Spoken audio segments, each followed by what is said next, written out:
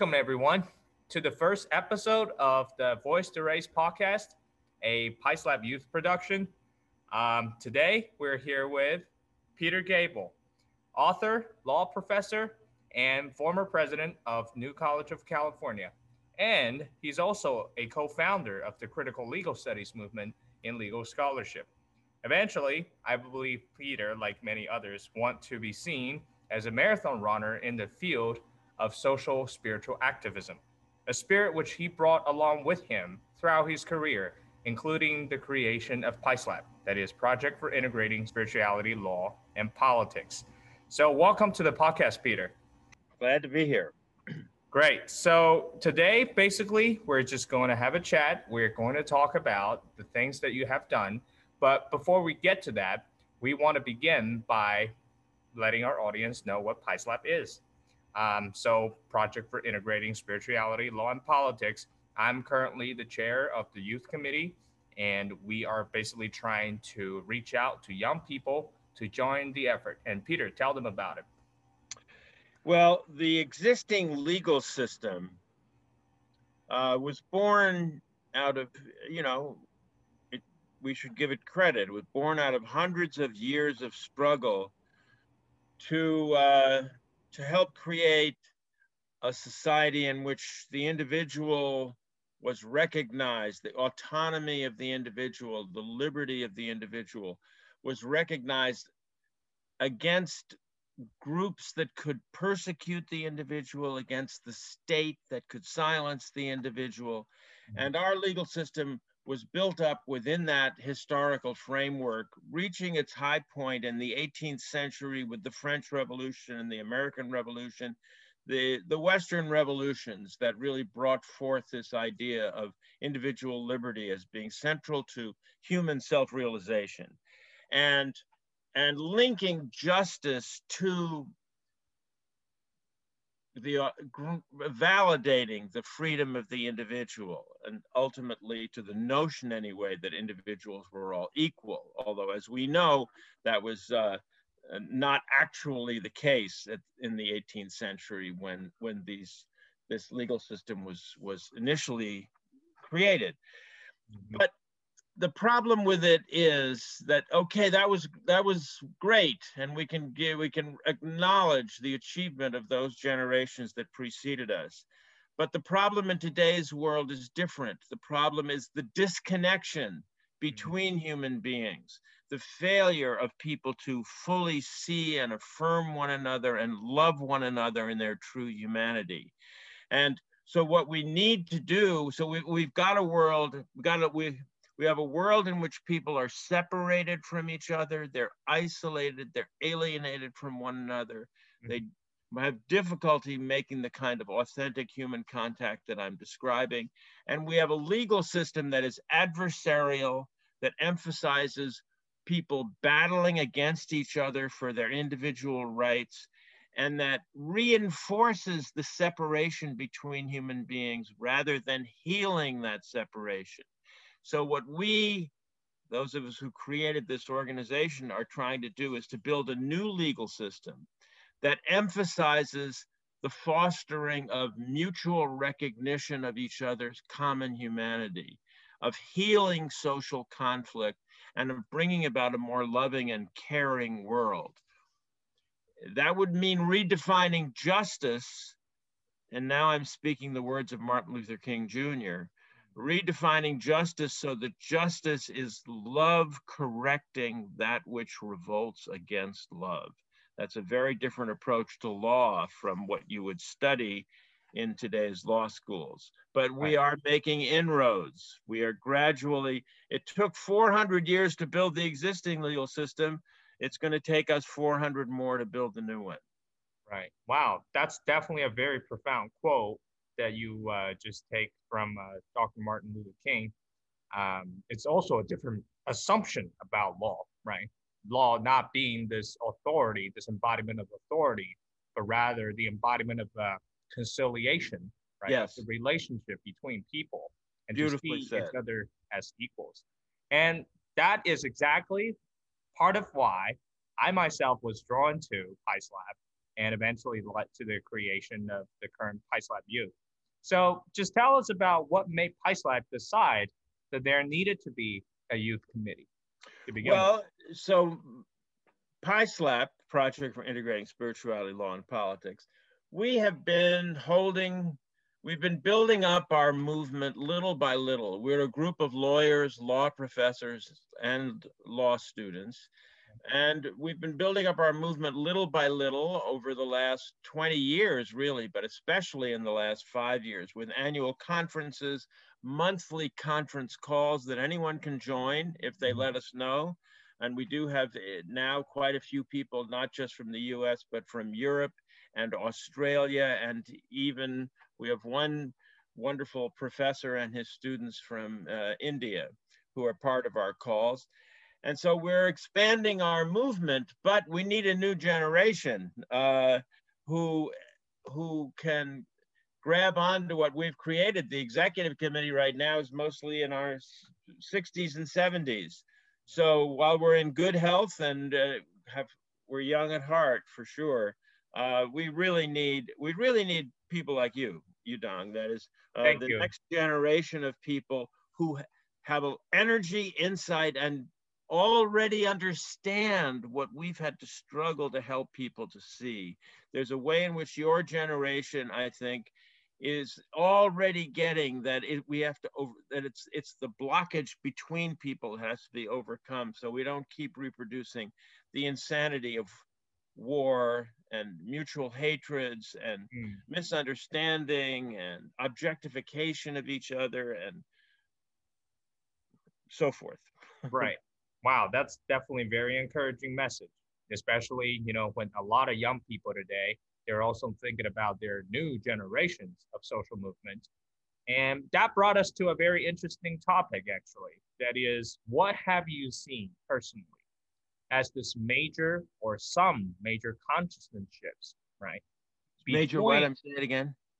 What have you seen as some major consciousness shifts, right? Since let's say 70s, right, 60s, since 70s and 60s to up to today, right? Your generation, our generation, what have you observed as some major consciousness shifts that have already taken place? Well, here are some major points that reflect this difference. One is that your generation hasn't yet seen a full-scale rising social movement. Like what happened with us was we had the civil rights movement, and then we had the movement against the Vietnam War. Right. And these things fused together, and then out of that bubbled the women's movement, the lesbian, gay, bisexual, transgender movement, the environmental movement, the student movement as a movement, a movement to change education. These things all synergistically melded with one another to create a situation where a major part of the culture was generating what I often call a parallel universe, a counterculture, a whole sea change inside the society that was contesting for, in a way, contesting for reality, in a way, contesting for what was really important, what really mattered, what was really true to what human beings are.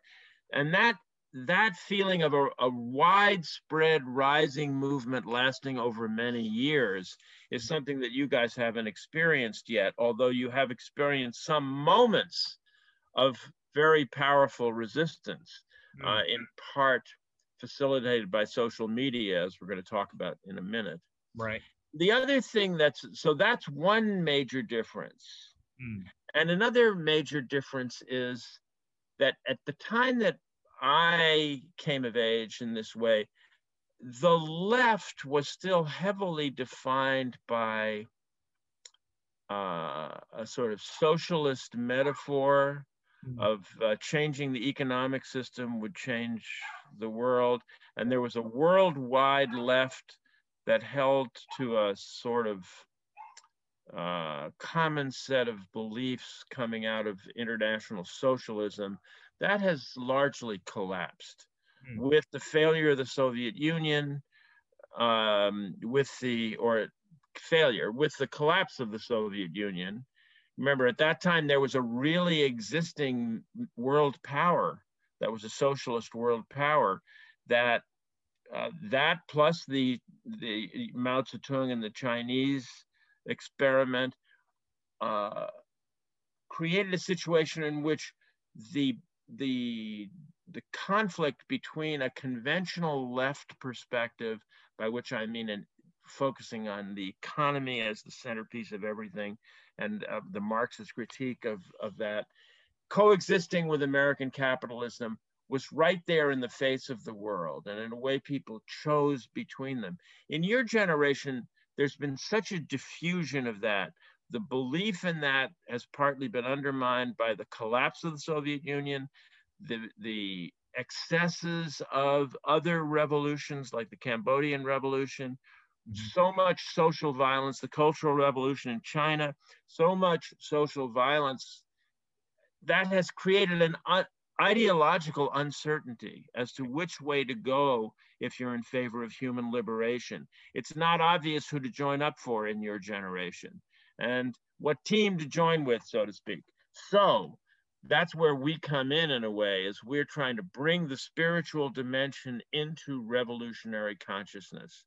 Right. So that it's not just about transforming the economic base, it's also about transforming relationships between self and other, transforming the very psycho-spiritual field that we exist in.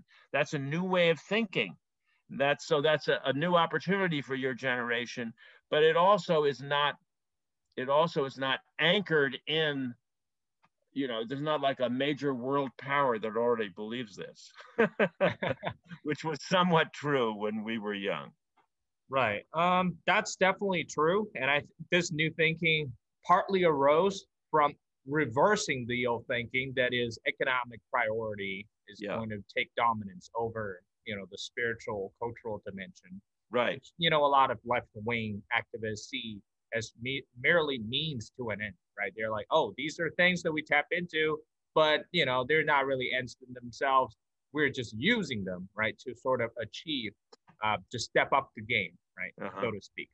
So that's a very, very insightful comment that you have about the consciousness shift. And you mentioned social media.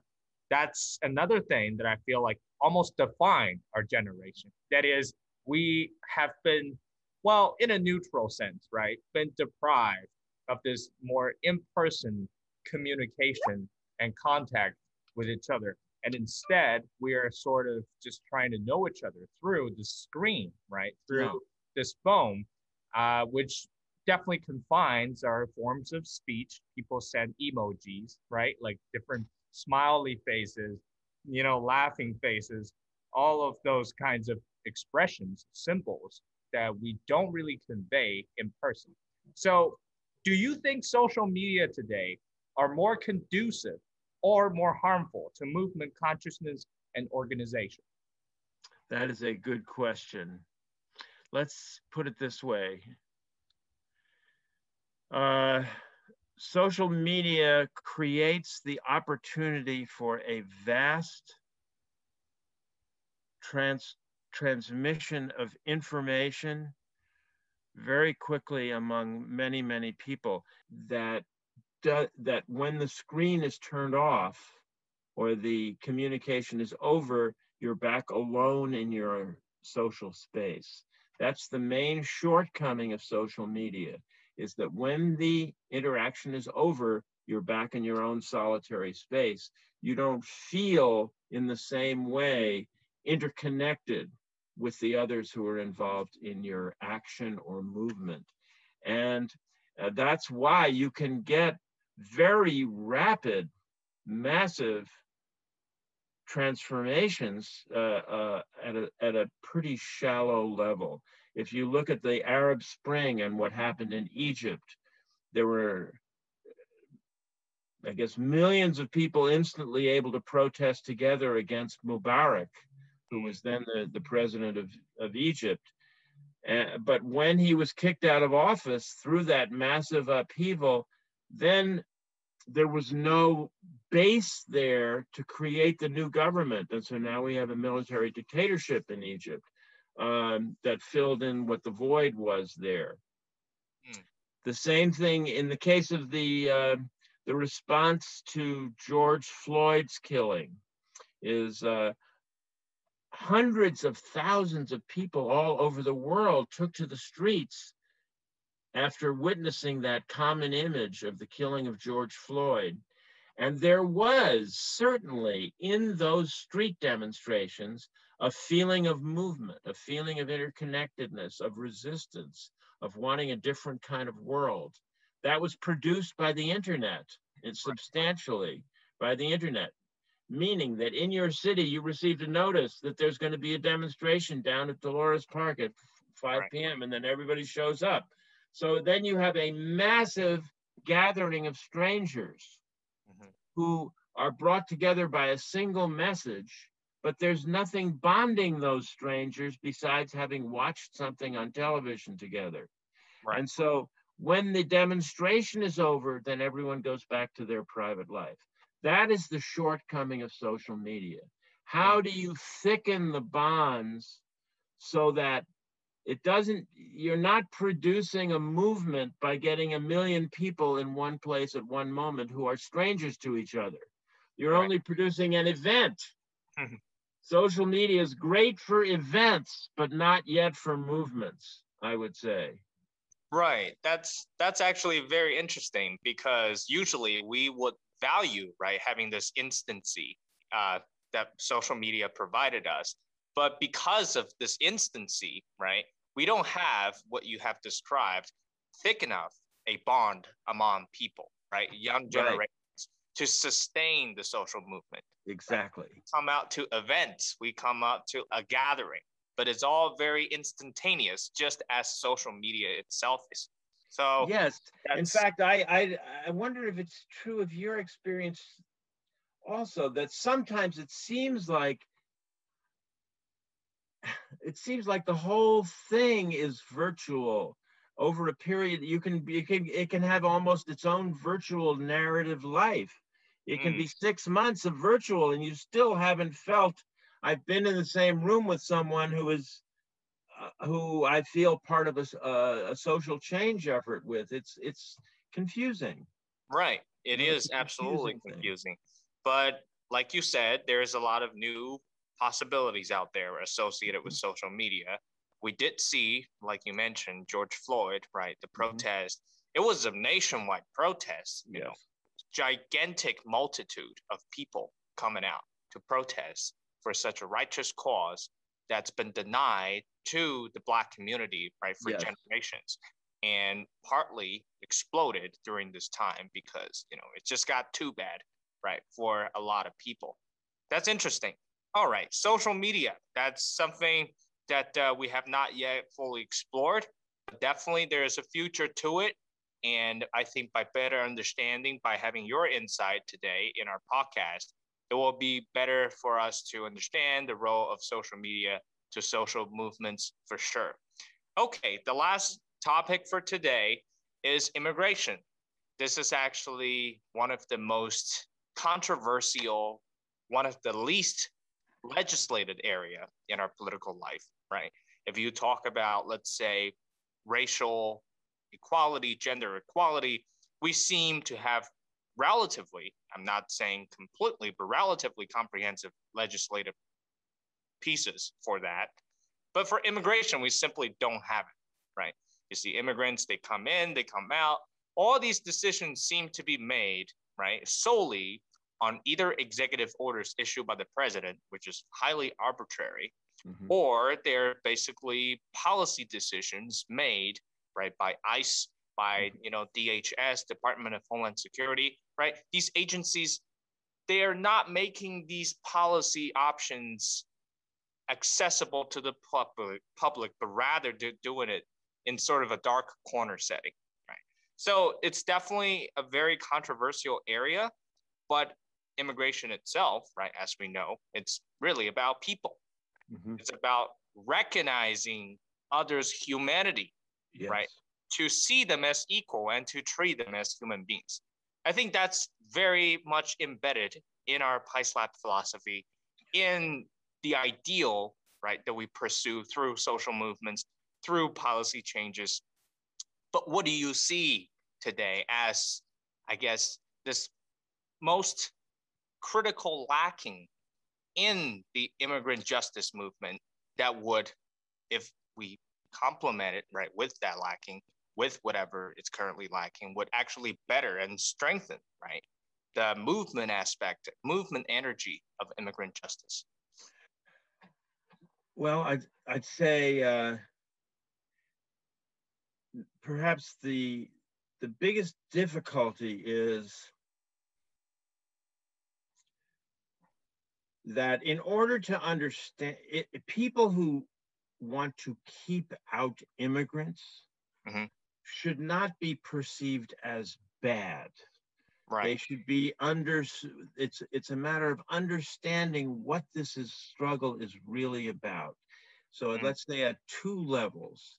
One is that the nativist orientation, the people who feel that support Donald Trump, want to build a wall and all that stuff.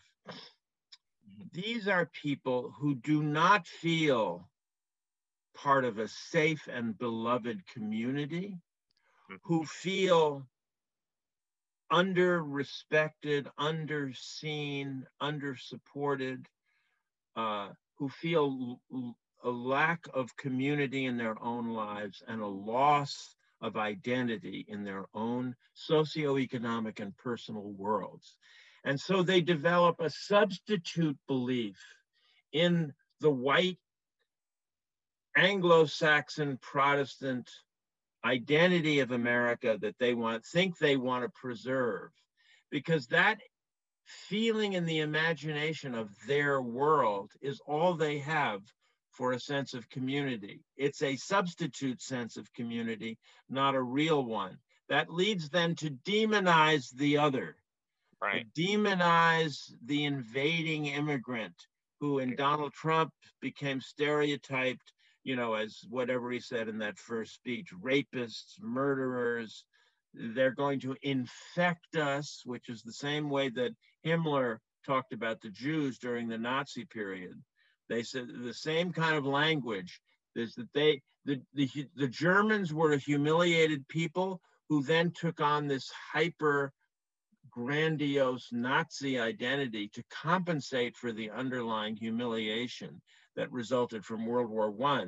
Here we have a similar situation of a large mass of Americans who feel that their own sense of identity is in danger of humiliation. So they then develop this hyper grandiose feeling of the America that they are going to make great again and are going to protect from this bad other who are coming up from the South, crossing our borders and infecting our community.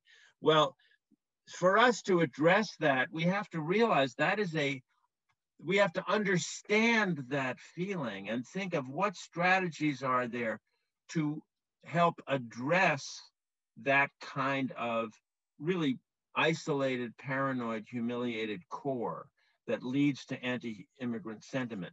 Also, though, we have to address the underlying socioeconomic and cultural realities that is leading the Southern Hemisphere to want to move upward toward the Northern Hemisphere. What is the nature of poverty in these countries? What is reproducing it in worldwide capitalist culture?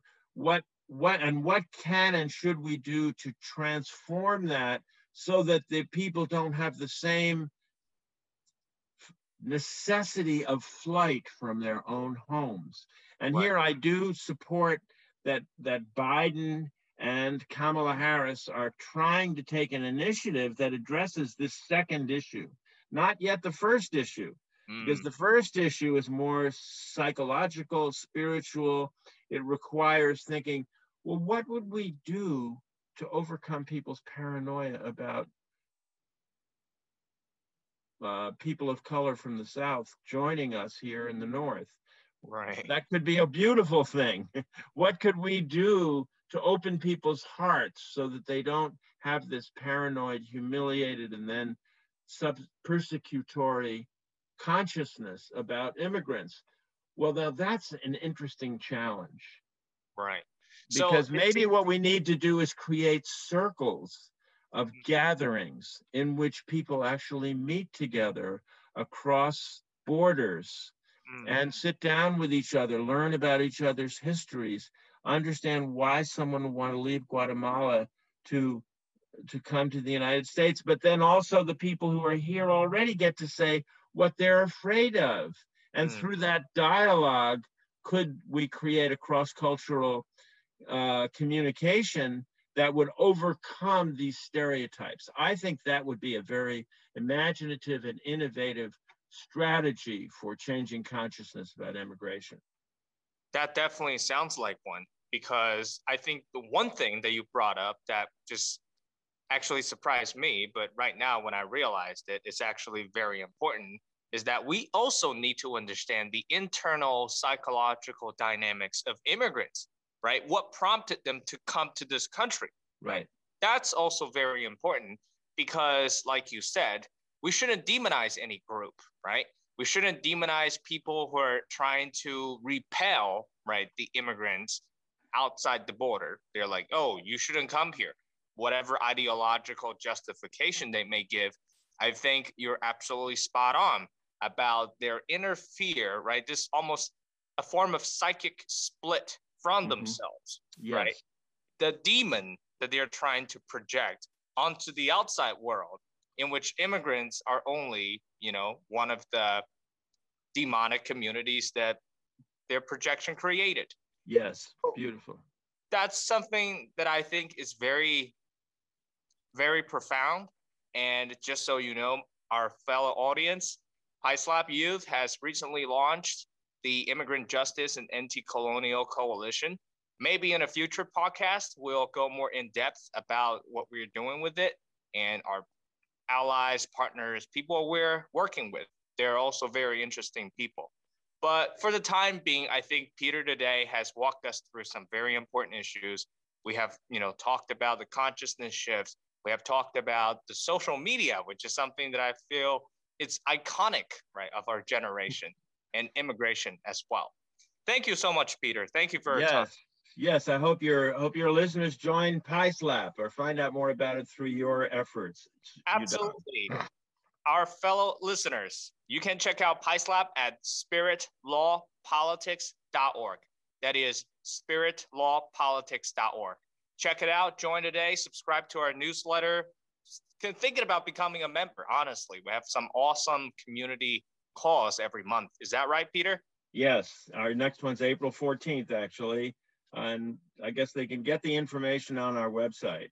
Right. Okay. Thank you so much, Peter. Very good. So good to be here.